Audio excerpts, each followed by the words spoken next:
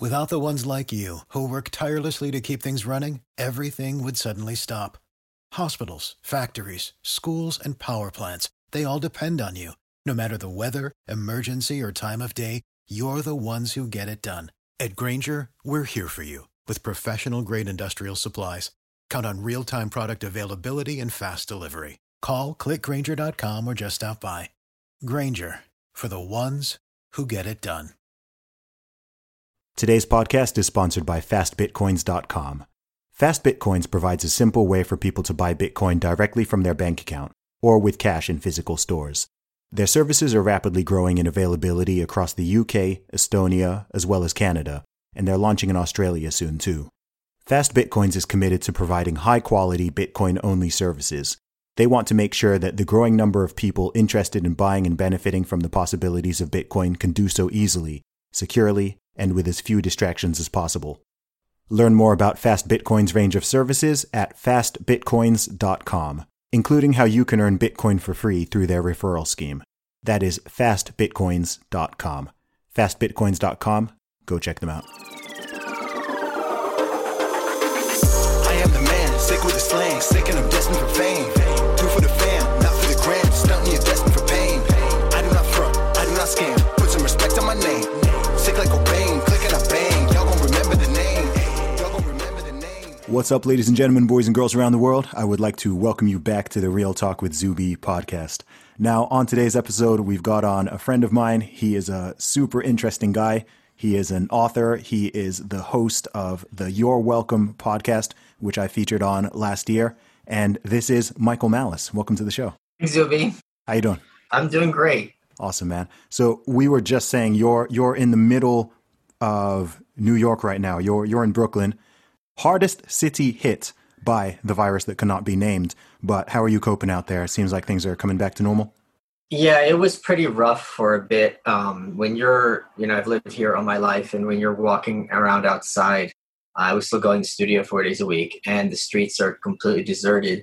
It does a number on you psychologically. I mean, what greater visual is there in a movie that economic times are tough than boarded up stores, right? Yeah. Now imagine where literally every store in your neighborhood is closed, and not only in your neighborhood, but everywhere you go. So it does have that kind of background subtext of despair. In addition, New York is high population density. So to be riding the subway at like noon and to have no one else in the subway car is something without precedent.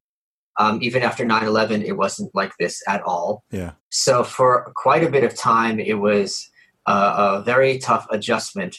And to the point where, like my crew, they were all thinking about like, we're over this because, at a certain point, if New York doesn't have what makes New York, New York, it becomes we're paying exorbitant rates to be in a detention center. Mm-hmm. We could be paying non-exorbitant rates to be in a detention center somewhere else. That's a good point, yeah. But now I think very recently things have started opening up. I was just last weekend in Williamsburg, which is like used to be a big hipster neighborhood, and half the people weren't even wearing masks.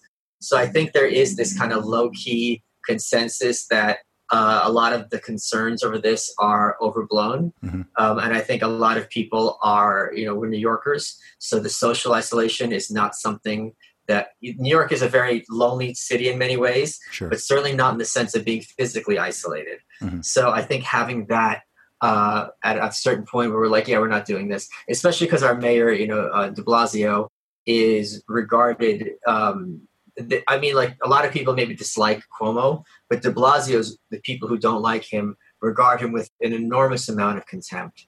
Okay. So I think that to some extent fed into it as well. Fair enough, man. So I've done a real brief intro of you right there, man. But for people who are not familiar with you, your background, and your work, tell us a little bit about who Michael Malice is. Okay. I mean, I'm different from you. I think you're much more of a mass audience kind of guy, and I'm much more of a velvet rope kind of guy. Okay. So it's fun for me to be a bit of a cipher, but briefly, if I had to give my CV, I'm the author of Dear Reader, which is the one book about North Korea that tell you everything you need to know. And more recently, a book on the New Right, which is this kind of socio-political phenomenon that's erupted in the United States in around, let's say, 2014 and a bit earlier, and continues to this day. So those are and I'm a big, troll on Twitter. All the best people are. Host 2 podcasts. Yeah, that's true. That's really true. I mean, it's an amazing thing to watch humor be weaponized against some truly wretched and depraved people. So, yeah. Awesome, man. And to write this book on North Korea, I mean, you visited North Korea, right? You're one of the few people who's You've never been there. I've been to a lot of places, man, but I can't say I've been to North Korea, nor can I say that it's ever been sort of particularly high on my vacation list. Why wouldn't you want to go? If I got the opportunity, I would. If someone invited me to North Korea like later this year, I'd be like, yeah, screw it. Let's go. But I think some fairly obvious. Firstly, I don't think most people are aware that you can even go there. Yeah, it's no longer the case. Okay. Now it's illegal for Americans, at least, to go. I thought it had been illegal to go, and it had been illegal for many years. In fact, for a North Korean to have contact with an outsider, let alone an American, would have had severe consequences for them and their family because it's such a ideologically isolated country by law. Mm-hmm. And I was on Facebook one day, this must have been 2010, and my buddy Ed, who I went to college with, and there's this dopey picture in Kim Il-sung Square waving in front of a tank. And I'm like, what is going on? And of course, the backstory is he met a guy at Burning Man, obviously. And there are a couple of companies that work with the North Korean government, Western companies, to invite tourists. And basically how the partnership works is these companies say, we're going to vet these people, because who you're letting in here. And they have a certain number of guides that they work with, and it was illegal, was not cheap. And you go there, and it's there's no other country remotely like it on Earth. Mm-hmm. So it's very it's impossible to convey what it's like to be in North Korea. But I had the opportunity to go back, and then I saw two of my friends had gone since I had gone. And looking at their photos on Facebook, I was like, I can't do this again. Because the thing that people don't appreciate is that every single, you walk around and you see Pyongyang, the capital city, you see some other cities depending on your itinerary. Mm-hmm. Everyone is still there. Like literally, think about you going to London, you come to New York, you see people on the street, you don't know who this guy is. You don't know you see a tourist, you see from LA. Everyone I saw is still trapped in that prison. So that does a number on you because you think about how much your life has changed or whoever listener's life has changed, in 4 years, 6 years. Their lives cannot change. Yeah. So it's very, very bleak when you think about this. And it makes you always keep in mind the plight of the North Korean population. Yeah. I mean, so you got to sort of properly see a couple different cities? Oh yeah, I mean because after the collapse of the Soviet Union in '89 through '91, North Korea had for decades pitted China and the Soviet Union against each other, and they were, in a literal sense, a welfare state, getting effectively kickbacks from both countries. When that went away, North Korea, which produces nothing of value, had little to exchange with other countries. So in their quest for hard currency, meaning, Chinese RMB or other forms of currency, US dollars, they're like, all right, I guess we can bring people here and have them look at it. So that is what they did. And Kim Jong-il, who's the father of the current leader of North Korea, Kim Jong-un, had said, quote, we don't want hordes of tourists coming in here, polluting our land and spreading AIDS. This was one of the lines that was in my Kickstarter for the book. Okay. So they were very averse to having foreigners, but at a certain point, it's like, all right, we need money desperately. And that was one. So there's a little bit of an ethical dilemma because when you are going there, you are giving money directly to this government, which is the most evil government on earth, which is responsible for the genocide of millions of people during the 90s through famine. So that is something you have to think about. And the way I made my peace with it is I feel that my work and discussing this issue constantly and in many forms of media, everywhere from Alex Jones to Al-Qaeda, Al Jazeera. I was like, man, this guy's and Al-Qaeda. I sat down with Bin Laden. We were watching these back in Pakistan. And I'm like, North Korea is pretty bad. He's like, oh God, tell me about it. Like, they don't even have planes to fly into buildings. They don't have buildings. I'm like, it's terrible, Osama. Wow. So having covered it in like every venue and really always sticking to the message of, doesn't matter what you think about Trump. It doesn't matter if you think Kim Jong-un's sister is cute. All that matters is the ongoing enslavement of this 20-plus million population that has been going on for 70 years, who have very little hope, who have to live with constantly looking over their shoulder because at any moment their entire family, punishment is family style there, can happen. That is something that people have to always keep in mind when this issue comes up. That's crazy. So were you able to, how long were you there for? A week. A week. Okay. And were you able to sort of interact with locals and talk to everybody? Yeah, It was just like a free trip kind of thing. Oh, it's not free trip. Oh, sorry. I don't mean financially. I mean, as in you were able to. No, you're not free in any sense. So every minute of your trip is planned for you, right? And which sounds more ominous than it is, because you can easily go to London and have an itinerary where it's like, okay, here we're going to the bookstore, here we're going to the London Museum, here we're going to Tate Modern, whatever. Yeah. So that sounds more ominous than it is. But and you always do have your guides with you, but the guides aren't as, because these tourist companies get to pick their guides, the guides tend to be much more open-minded. Plus, when you live in Pyongyang, to live in Pyongyang, the capital city, you can step foot there. They don't have internal migration. You have to have permission to move from city to city in North Korea. Oh, wow. Okay. And you have to have a family with a good family background, meaning loyalty to the government, to live in Pyongyang proper.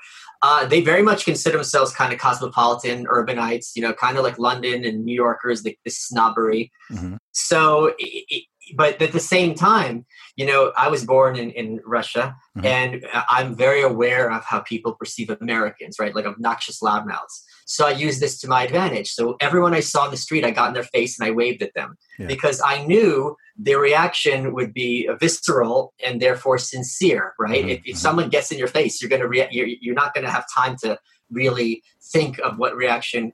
And the thing that's very disturbing about the North Korean population is they're really normal. So the grandmothers had their granddaughters and they're doting over them. And then the teenage kids, boys with their Adidas tracksuits with the sneer on their face, rolling their eyes at you, and the girls giggling across the street. It was all like you'd expect, which makes it even worse because you would think, okay, if this government has turned these people into robots without any humanity, then it wouldn't be as bad as realizing they're just as vapid and boring as anyone everywhere else. And, and that's also good in the sense that once they are peacefully liberated, which will hopefully happen very soon, it won't be as tough of a transition to have them to have a more liberal, if not a democracy, at least certainly a country where they can, watch whatever TV shows they like even within limits, and listen to whatever music they like, and not have to be concerned about being deported to the countryside or worse because they have K-pop on their headphones, and they have a right to have headphones. Okay, what's the architecture and infrastructure? Yeah, so my friend, I left the Soviet Union when my family we were 1.5, so of course I don't remember it at all. Yeah. My buddy moved when he was 14. From the Soviet Union, and he was looking at my photos of North Korea, and it blew his mind because he's like, this looks like Leningrad, but with Asian people walking around. It was a total screwing with his head because it was identical structures, but it wasn't Russians. So he couldn't reconcile those two things. Gotcha. North Korea started as a client state of Stalin's, Soviet Union, and that's clearly trickled down in many ways. Though now they're kind of trying to downplay that origin story in favor of elevating, the founder of North Korea, the great leader Kim Il-sung. Okay. But it is the thing that to understand about North Korea. People think that when you go there, they're trying to show you how beautiful it is and how great, so you go back and report. They do not have that capability. Okay. None of us can appreciate what it's like to be in a capital city, the showcase city of any country, and not have electricity at night. You have these high-rise buildings and half the floors have no electricity. And the thing about North Korea is wherever you go, without exception, something will be wrong. So every wall will have a crack.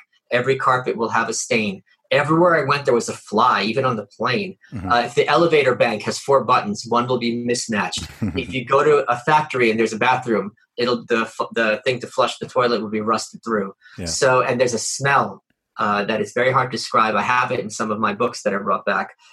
So, and if you go to their park, there's this, if you can look at this in Google, there's a park with this fountain with these white marble statues, and the fountain wasn't on and the lights weren't on and it was covered in mildew, just like in a shower. Yeah. So there's no, the one place where everything looks really nice is the Friendship Exhibition Hall, which is, they built this museum into the side of a mountain. And when you go in there, you have to take off your shoes. And on display, they have all the gifts that the leaders have received from other leaders from around the world, other presidents, prime ministers, and the like.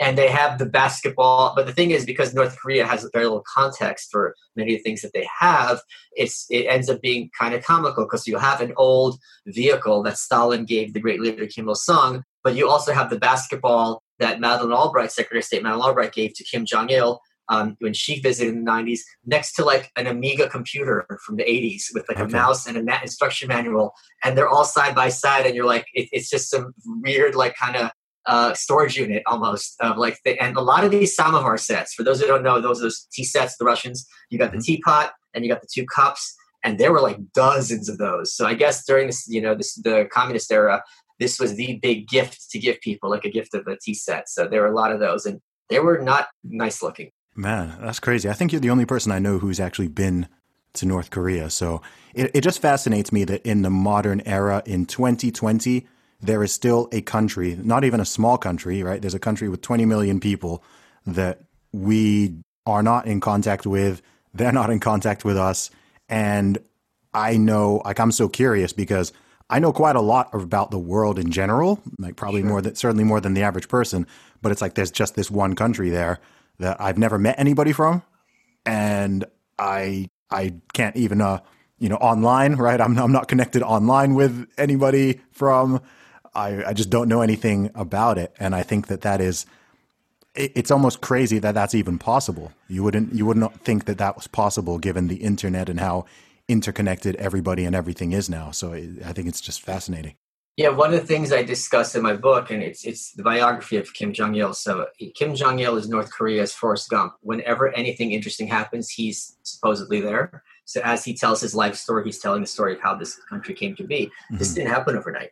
This is a very systematic centralization of power in the leadership position and in the state. Step by step, they closed down the borders.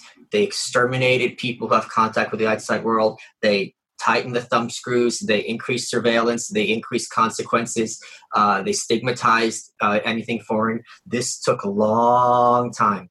And thankfully, they haven't. It's very hard to waterproof a country, especially when ideas cost nothing to carry with you. And there were some very big moments in North Korean history when the North Korean state started losing control of the script. One of the biggest ones. You can tell people that the great leader, Kim Il-sung, is the most wonderful human being who ever lived. You can't tell people that they had more food this year than they had last year, or that it's a good thing that their daughter is hungry.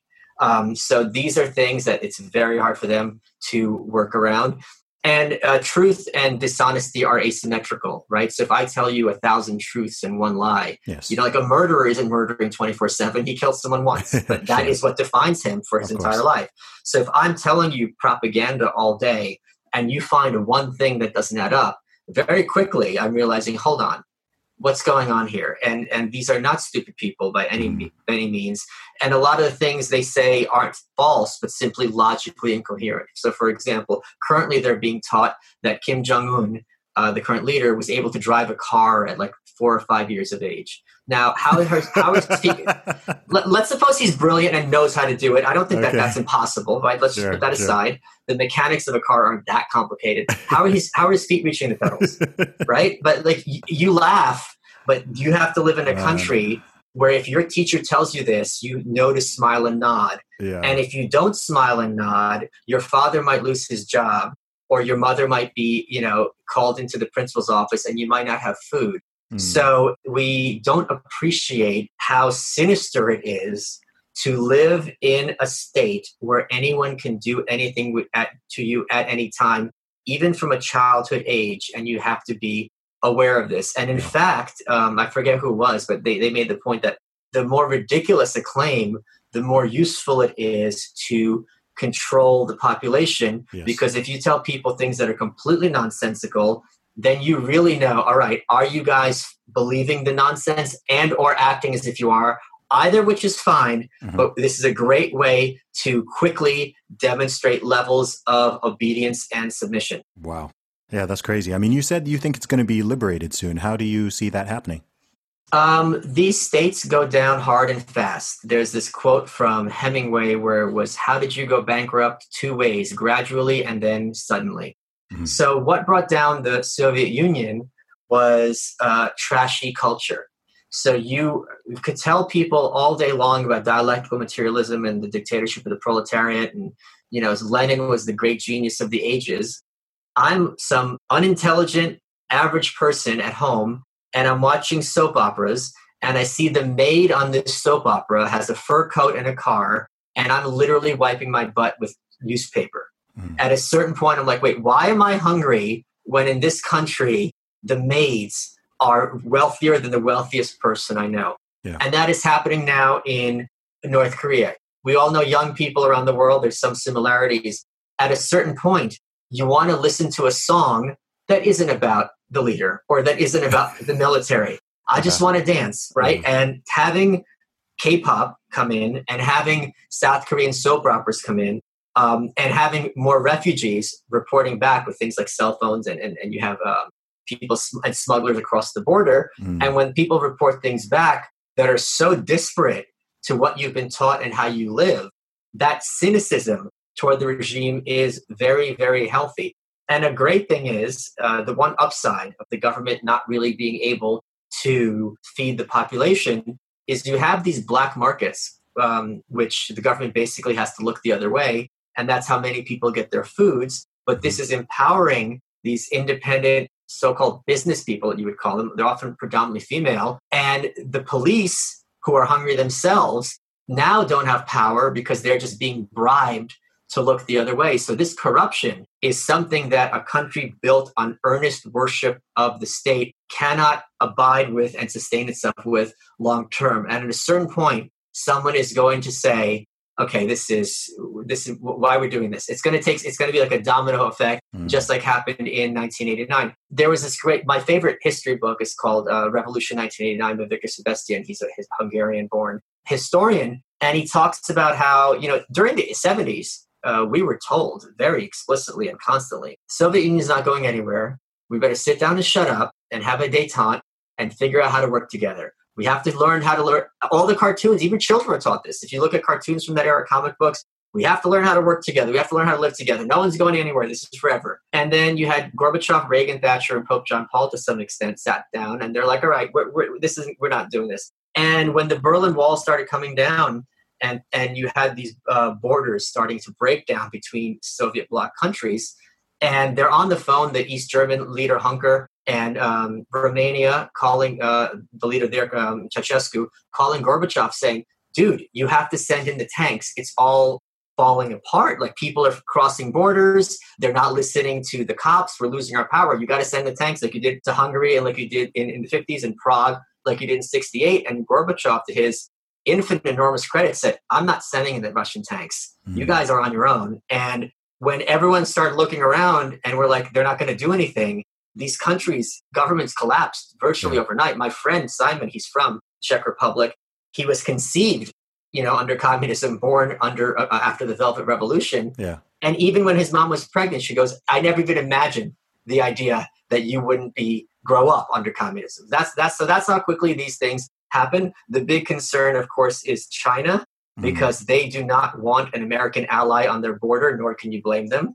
They don't want 20 million people who don't speak Chinese crossing the Tumen River, setting up camp in Manchuria, people who've never been online and have no real skills to deal with and who are desperately poor. Yeah. So these are two very real concerns about the collapse of the North Korean state and what's keeping it in power. But Thankfully, I don't think it's going to last much longer, especially because Kim Jong-un has shown very many signs that he is, on some level, interested in liberalizing his nation. The problem he has is when these leaders go down, they personally are often and correctly shot. Yes. If you look at Libya, if you look at Iraq, if you look at Romania, if you look at Iran, the Shah in 79, the Shah had to get out of town very quickly. Yeah. And there's a lot of people in a leadership position with a country that has 100 to 200,000 people in concentration camps to this day that you can see on Google Earth, where it's going to be like, oh, we're not getting you a ticket to Tahiti. Like, you're either going to get shot or you're going to jail for the rest of your life. Or you're like unconscionable crimes against humanity. I mean, the blood of starving children is on your hands, and you did this gleefully and proudly. So that is a real a tricky situation for him personally, even if he wanted to liberalize to some extent, even just to get them to the China place of like levels of freedom. From a psychological perspective, what do you think is it in, I mean, we can see this all throughout history, all over the world, and even in a lot of places now. What is it with certain human beings and the idea of power and control to that sort of extreme level? What do you think it is that's sort of innate in human beings that allows those sort of regimes to even be possible, right? It almost sounds like something out of a film or out of a movie or something when you're talking about even just the previous century, right? A lot of the stories, it sounds just like, what? How can that happen, and why would that happen? I've thought about it a lot because I've co-authored books with some celebrities. And when you do that, you have to learn how to see things through other people's eyes. And I can't even wrap my head around simply being a president and being responsible for war, even if you feel that war is justified. Because if you're calling for war, that means a lot of moms and dads are going to get that telegram that their son died in the cause of service. And I don't know how you go to sleep at night knowing, that's the cost you got to pay. That's a really tough thing that's got to weigh in on you, even under the best, let's suppose, World War II circumstances. Sure. So to get to the point where you are comfortable starving hundreds of thousands of your own countrymen to maintain your hold on power, when you are not allowing the UN to give them food, when you are concerned that there's a native dog breed that is going extinct, and this concern is because the dogs are being eaten because the people are trying at the point where they're eating bark and dandelion and saccharin just have something in their stomach. I can't, there's no bridge from my psychology to that point. It's totally alien to my thinking. And I suspect to many other people's thinking. Yeah, no, it's just crazy. I mean, because you see it in much more subtle forms, right? It's very rare for anything to get to that kind of extreme, but it does seem there is that well-known phrase, absolute power corrupts absolutely.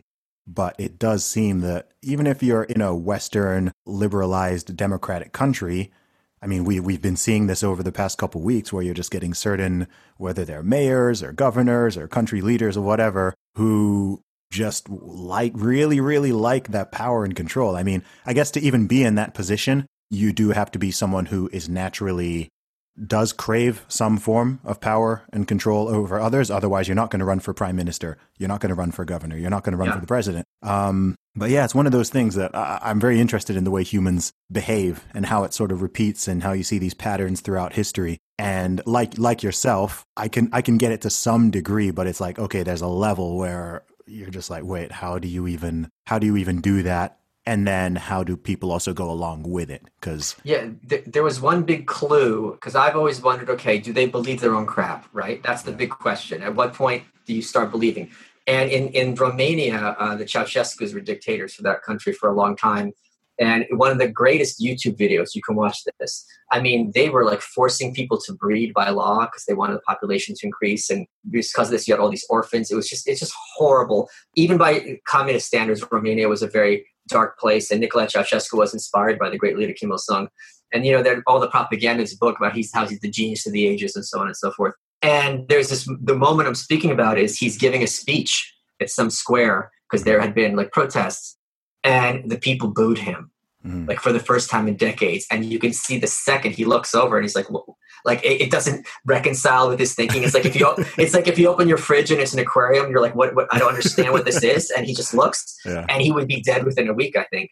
Wow. And what was amazing is they put him on this fake trial very quickly. He tried to get out of the country. They found him because his face is everywhere. They know what he looks like. Yeah. And during the trial where he refused to say anything, and it wasn't really a legal trial, it was a show trial to be fair, because the conclusion had been determined. The wife, who was even considered even more evil than him, was berating the people. And she said, how dare you? I raised you like a mother. So, at that level, she really thinks that she's the one who's like giving them food and taking care of them, and they're being ungrateful. Yeah. And that's when you're like, wow. I mean, we also forget the capacity of the human mind to tell itself what it needs to believe in order to maintain its fallacies and illusions. So we all have that.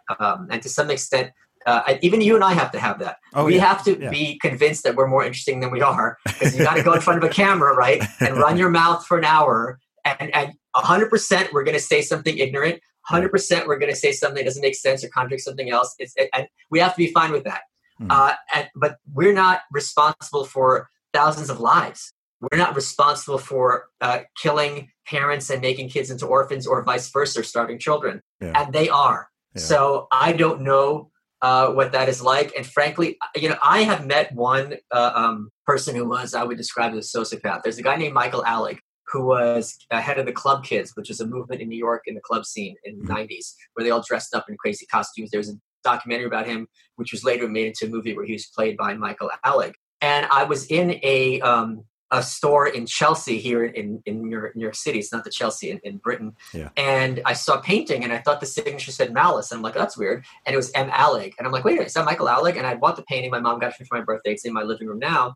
And then he later killed someone. He was known as a club kid killer, and then he went to jail. I think I've heard of him. Yeah. Yeah. I visited him in jail, and we all all of us, when we hear about like all these disorders, like that sounds like me. It's kind of like the horoscope. And then you meet someone who actually has it. You're like, oh, no. It is not a thin line between someone who's like annoying and someone who has borderline personality disorder. Yeah. It is a very, very thick line. It is not the kind of people you just find annoying in your office, although sometimes they could be that. And talking to him, it was like very weird, knowing like very quickly, I'm like, this is not someone who's wired like anyone else I've ever met. So I'm curious if these types, if you met them, you're like, I'm looking into the face of the devil. We saw, I'll give you another example. It happened here in America with Lisa Bloom. Harvey Weinstein, at the very least, abused his power and treated women horribly. Right? At the very least, let's give him every benefit of the doubt. Yep. Lisa Bloom, who was an attorney, her mom's the powerful feminist lawyer, Gloria Allred, in writing, she wrote to Harvey Weinstein when these allegations were coming out. She said, let's launch a campaign. This is in writing. Okay, this is what's amazing. Against Rose McGowan. First of all, I'm going to try to befriend her. While I'm trying to befriend her, we put a campaign in, kind of exploit the Google search results, and we plant stories to point out that she's a pathological liar and crazy. Then we have an interview you do where you talk about mistakes you made in the past. Maybe we have your mom with you and Trump's tape where he talks about grabbing women by the you-know-what, and you apologize. And then we try to bribe her. What does she want? Does she want to direct? And you're reading this and you're like, you're the devil. Like you're actually the devil, that there's this woman who you don't doubt necessarily has been the victim of, if not sexual assault, certainly horrible treatment. And you are offering, for the sake of money, to launch a campaign to portray her as crazy and a liar. I don't know how you can sleep at night doing that. Yeah. It would be one thing if you knew Harvey Weinstein was innocent and he's being railroaded. And you're like, this is not right. You have a family, you have a good reputation. That's not what this was. Yeah. And I don't know. At a certain point, money loses utility. Yeah. Like the difference between a millionaire and 2 million, your life's not going to matter statistically much at all. Maybe at a billionaire level. So I don't know. And maybe people I think there's this perverse sense of pride in getting the system to be manipulated to your will, I guess, in some kind of weird Nietzschean way, but I can't relate to it at all. Yeah, no, it's interesting. It's one of those things I wonder a lot. I mean, I do believe that, well, firstly, I believe that the devil is real. Oh, yes. And then, and I just think evil is evil is real. You know, I think that there are elements of it in every single human being, and we all know that we have all done and said nasty things at some point in our life, which could be considered evil. But there are levels, right? And there are some people, for whatever reason, where that evil is just, you know, evil doesn't need a reason, right? Like the reason for evil is to do evil. So if someone is possessed by that and is driven by that, then at some point there's not really an explanation, right? There's some things you can explain and say, okay, this was the incentive, or there was this mental health problem, or there was that. But then it's like, at some level, there is just evil, where someone does go out and someone goes out and commits a mass shooting, and they legitimately just wanted to cause a massive harm. There's not a deep down reason that you can go and say, oh, it was this, it was that. There wasn't a motivation. The motivation was the evil itself. And I think that I don't think people ever like to reach that conclusion. People like to always think, okay, no, like there's something that we could have done earlier, some interventions, you know, that nobody is evil, right? And it's like, I understand why you'd want to believe that, but I think I kind of know too much and have seen too much and read too much to buy into that, because it seems like this has existed for as long as humanity has. Yeah, I read this book once called Cocaine, a Biography. It's a history of the drug. And the author is a journalist. He went to South America and he talked to two of these kind of gang lords. And these weren't just people growing cocaine and selling it peacefully. They were responsible for killing many people. And he's talking to them, and he's like, they're like these two fat Colombian guys. You know what I mean? It wasn't like, and they go, "What'd you expect, horns?" So when they don't have a devil costume on. No. They're not glowing and levitating. Yeah. Like Lisa Bloom looks like everybody else. The Ceausescu's, you're not going to pick them out of a lineup and be like, "Oh my God, that's the one." And look at the guy, the mass murderer from Florida. I forget his name. They just made a documentary about him. Like everyone was talking about how handsome he was. They look just like us is the thing. And that's what makes it even more sinister, because on a fundamental level, they are not human beings in the same way that you and I are. Yeah, it's pretty crazy, man. So I want to talk a little bit. I haven't read your North Korea book yet, but I have read your book, The New Right. I read that last year. Okay. And thought it was very, very interesting. And I love the fact that you really went into all of the dark corners of it, right? Not just the mainstream, right. I think there are lots of books and people who talk about, the rise of Trump or whatever. And it's like, okay, that was talked about, but you actually went and spoke to the really unsavory, the actual alt-right, right? People throw around terms like alt-right and white supremacy.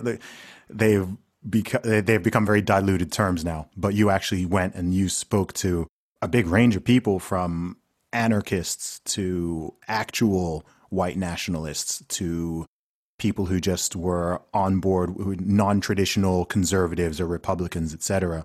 So firstly, not everyone listening would have read that book. So can you give us a little bit of a breakdown about it and why you wanted to write it? Yeah, I think I'm the only person on earth, I'm certain, who was both at Charlottesville and has been to North Korea. So I've seen it all, baby. Yeah. And that's also funny to me when people on Twitter call me a coward, because you don't want to argue with them. It's like, I've been to some pretty bad places. Sure. I mean, maybe not Da Nang, but it certainly wasn't fun getting on that plane to North Korea. You've just given me an idea for a tweet, by the way. with my blessings. Yeah, which is that, look, if you hide behind a fake name and a fake avatar on social media, you have no right to call anybody a coward. Your entire online identity is rooted in cowardice. Zuby, there's no possibility of being brave on Twitter. If you're in a free country, you could tweet at the president, you could tweet at the cops, you could tweet at anybody, say, "I hate you, blah, blah, blah, you're garbage." You will have no consequences other than maybe a block. Oh my God, they blocked me. This is like a war wound. Shrapnel. I'm going down. So, yeah, the reason I wrote the book, and it's a similar reason to why I wrote the North Korea book, is I had been swimming in these circles for quite some time. I am an anarchist myself. And then I saw so much of the content being produced about this was completely ill-informed and misinformed, and I think much of that by design. And I thought, someone is going to write this book and take control of this issue and this scene, and it might as well be me. Mm-hmm. And what I enjoyed about writing it, and you did. I talked to everyone, in there, Yeah. and with no shame in doing so. Mm-hmm. Is I think it's important for if someone has a perspective in a free country that we regard as somehow unsavory, many of those people are not a lost cause. Many of those people, and I discuss this in the book, are reacting to the reigning ideology, which is I find despicable and reprehensible. So they think, okay, I'm going to do the opposite. Well, the opposite is its own often kind of despicable and reprehensible. And one of my quotes is, you take one red pill and not the whole bottle. If someone doesn't grab some of these people by the collar and be like, no, you're hating the right people, but you're also hating the wrong people and going and thinking about this the wrong way. So I thought it was important to have a book like this also, where someone can explain and codify these kind of different ideologies, because they disagree about a lot. They only agree about their opposition to progressivism, and have it written not from a mainstream perspective where, these people are all stupid and crazy. When you say someone is crazy, that is you confessing you don't understand their thought process. And if someone is behaving in predictable, coherent ways, they might be wrong, they might be delusional, but they're not crazy. And that's one of the things I learned with the North Korea stuff. Before I started doing this, I moved the needle a little bit, and I'm proud of myself for it. They were often described as suicidal and crazy. And I said, if they're suicidal, how are they still standing when all these other countries fell apart? If they're crazy, how is it that they're still in power? It's being crazy means not being in touch with reality. If you're not in touch with reality, it's really hard to stay on top, because you're not getting the data and processing it correctly that you need. So that word is, when you hear people say that, that means often that they are having some kind of cognitive dissonance. They're feeling ideas that they can't port well to what they perceive the world to be, so they feel they need to dismiss preemptively.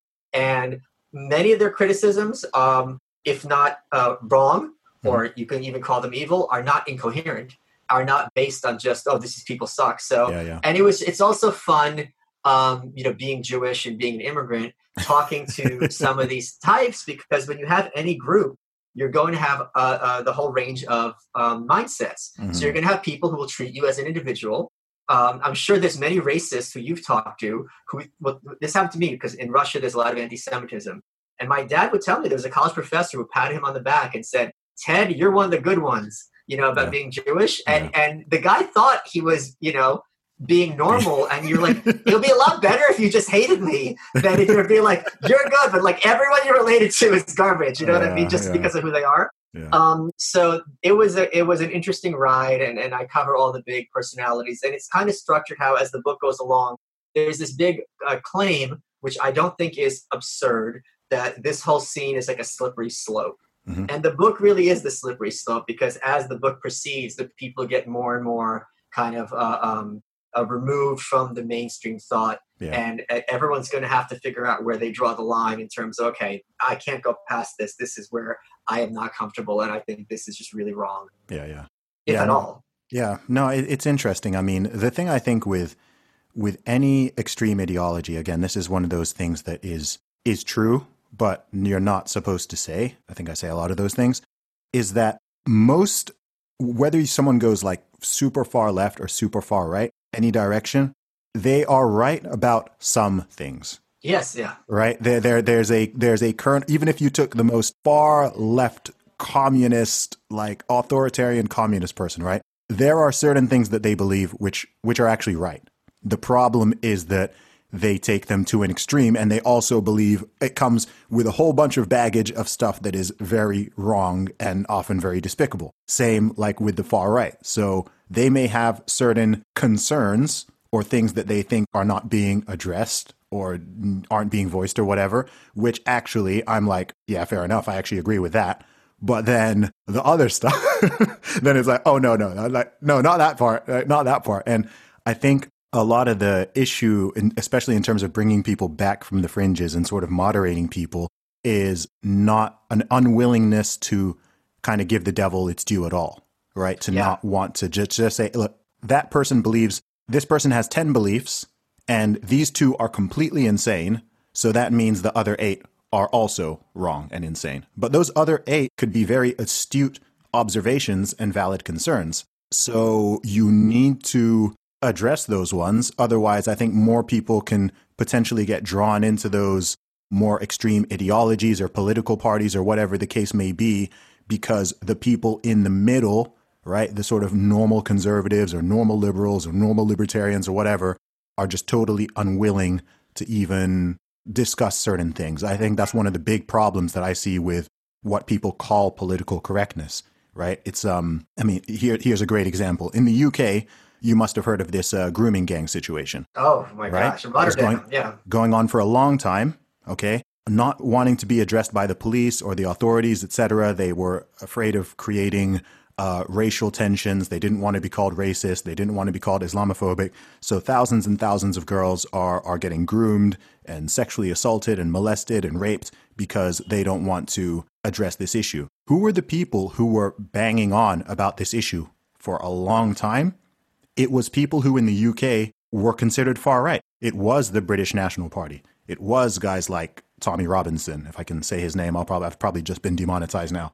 It was, people who... Let me interrupt you for people who don't realize the BNP aren't like the Republicans. No. They are the people to the right where even Farage is like, I'm not talking to you guys. Yes, so let's be clear. This is, when you say far right, you're not using that term loosely. Yes, no, I used it properly. Yeah, using the term properly. But they were talking about that, right? They were talking about that, but because they were talking about it, no one else, for a long period of time, it was like, oh, we can't even touch this issue. And it's like, yeah, well, lots of their other stuff was very unsavory and despicable, but that was a valid concern, right? Yeah. There are valid questions and concerns that people may have about immigration that are not rooted in hatred of people from other countries or hatred of people's skin color or whatever. But I think we all on a fundamental level understand that you don't want to just tomorrow say, you know what, anyone from anywhere in the world can come into the UK. As long as you can make it to the shore, you're welcome. Right? Some people are super naive and think that's some kind of good idea, but I think most people, right, even a progressive, even a liberal would be like, no, okay, there's got to be some limitation. There have to be some rules. You can't just have the population double tomorrow, and how are we going to feed everybody? Where are they going to live? What's going to go on? What about crime? We'll figure it out. Yeah. We'll figure it out. So so right? Coming back to what I was saying, I mean, that's what, it's one of those weird ones because it's kind of uncomfortable for people because once people go past a certain line, you don't want to associate with them. Most people won't even want to talk to them or even listen at all. And at least, even if you think they're wrong, even just listen to what they're sort of saying. And so, like I said, what I really liked about your book, The New Right, was that you crossed that boundary and didn't just sort of write people off and keep it perfectly within this safe zone. Yeah. So let's talk about that BNP example you used, because that's a good one. Because people will say, and I think truthfully and accurately, that their concerns about these girls are for the wrong reasons. Like, it's not that they really care about these girls per se, that they're more concerned about, blah, blah, blah, keeping Britain white and all this other stuff. And there's an inverse of that. So if I'm talking about this issue for the wrong reasons, people don't need to address it. I mean, that's a demented mentality. People probably wouldn't express it explicitly, but that is what it looks like happened. But there's the inverse of that, which is if I'm talking about this issue for the right reasons, then I'm not really responsible for the consequences of my policies or my views, because at least I have the right goal at heart. And I'm like, I don't agree with that at all. Yeah. First of all, I don't necessarily know that your vision is good. I don't think good, if it doesn't correlate to reality, is good. I think it's just delusion. And you do have to have accountability for what this would look like, because history is full. I hate the cliche, the road to hell is full of good intentions. I don't think their intentions are often good. Yeah. I think their intentions are also, like you're saying, that's in a democracy, it lets that person feel powerful because now I'm the one helping people. I'm kind of that messiah figure.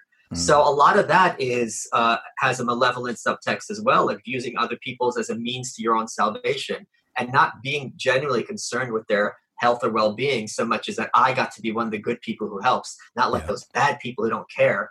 You see this a lot with what they call slacktivism on Facebook and Twitter, where if I just change my profile picture to the right thing, all of a sudden I care about the people with France. And one of the things I talk about in my work, and I've done a lot of research about the Harlem Renaissance and fringe figures in the past. It's like, where were you when these figures needed where were you for gay rights before Stonewall?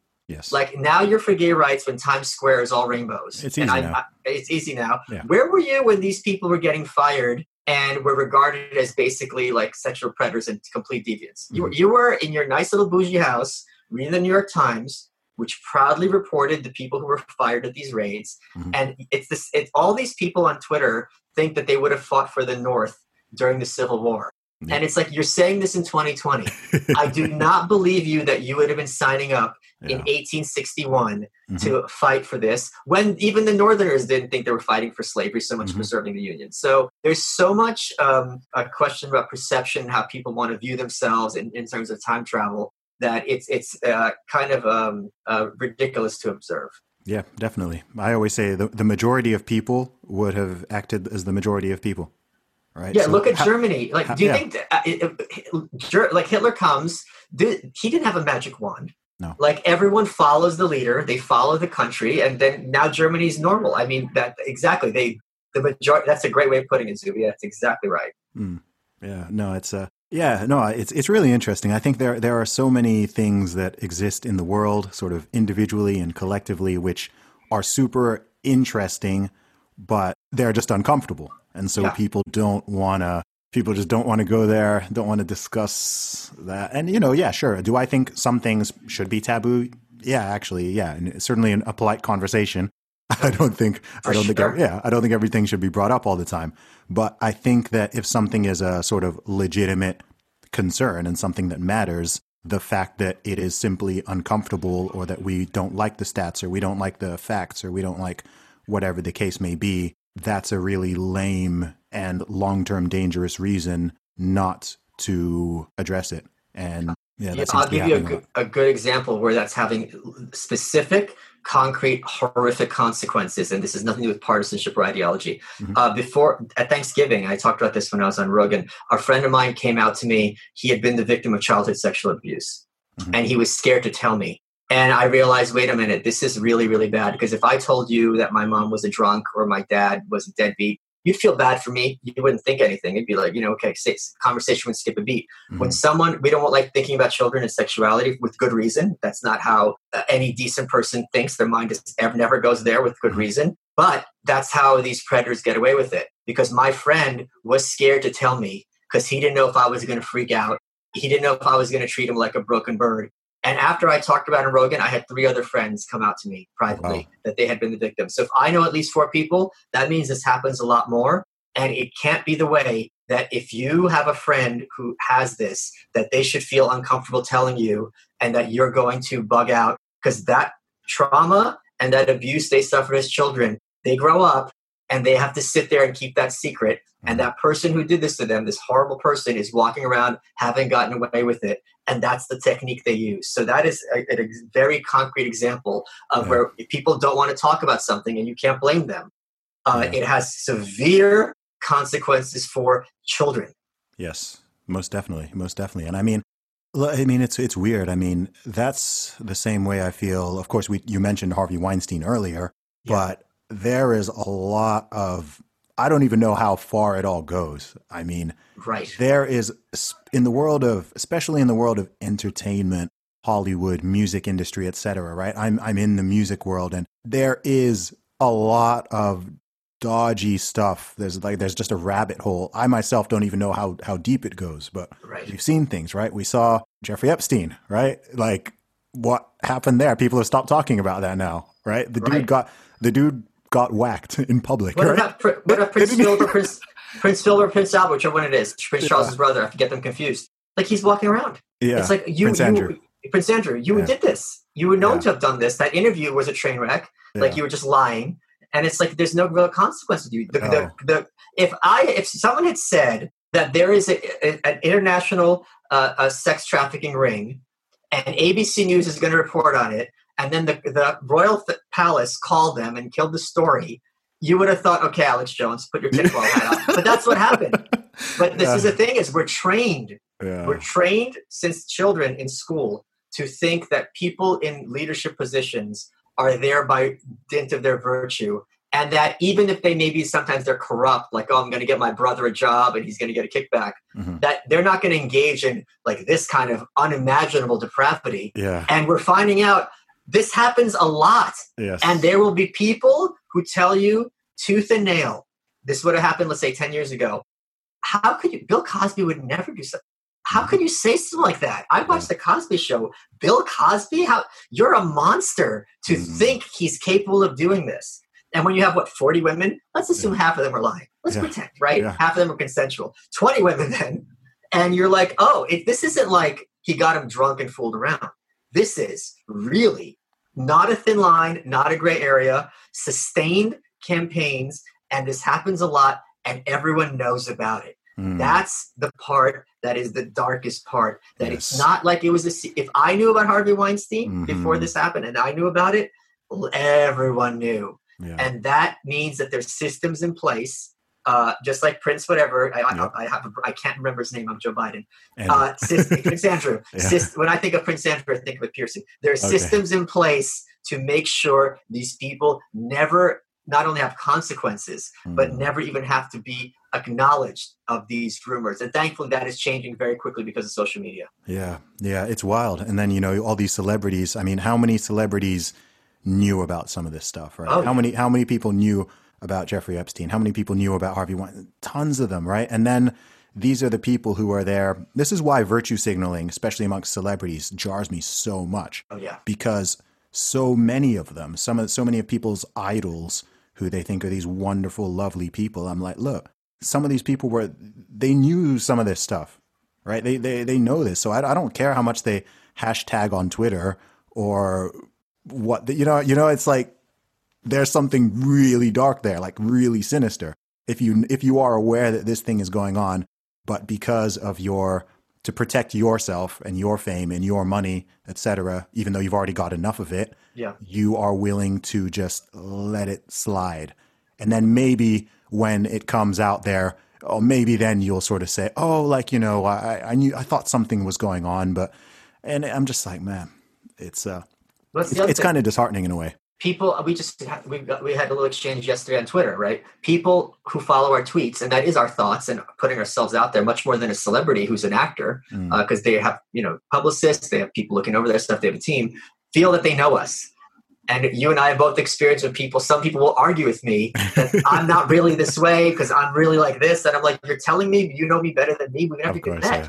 But then you have to realize, if that happens with us, whose personality dictates our work, if it's someone who's an actor who you've never met, you do not know that person. No. You do not know them at all. Their job is to project a certain kind of image. They could be, in real life, really, really cool. They could be jerks, or they could be really, really dark. Yeah. And you would have absolutely no way of knowing it. And the most important thing is, when the people are really dark and depraved, those are the ones who are usually the best at passing. Because they've had to do that their whole lives, and they're the ones who get off on passing because they get a sick kick of having people think that they're just like you and me when they are on a fundamental level dead inside, and they know it. I mean, this is how sociopaths operate. So it's very well established.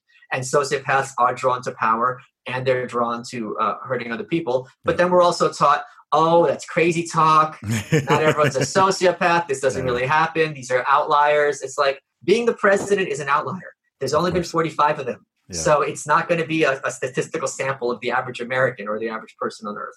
Yeah, most definitely, man.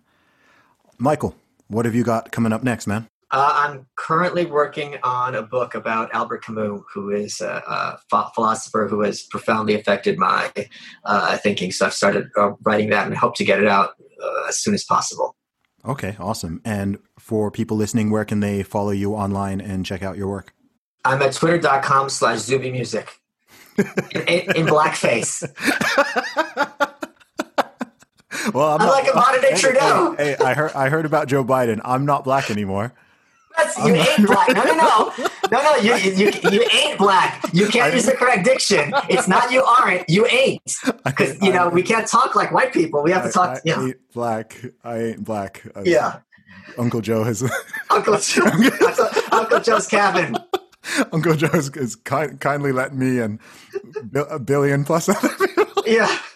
Just okay, man. Black. Yeah. Wow. What a statement. Awesome, Michael. But thanks so much, man. What's your real handle? Michael Malice. Michael Malice. Yeah. I realized I was like, you still didn't give it. Awesome, man. Thank you so much for coming on the show, bro. Really good to talk to you. Always a pleasure.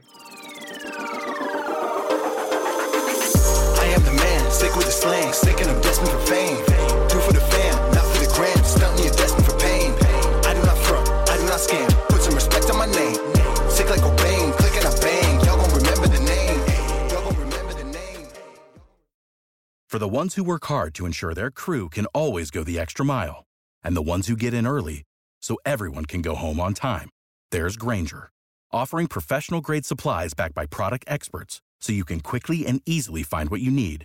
Plus, you can count on access to a committed team ready to go the extra mile for you. Call, click Grainger.com, or just stop by. Grainger, for the ones who get it done.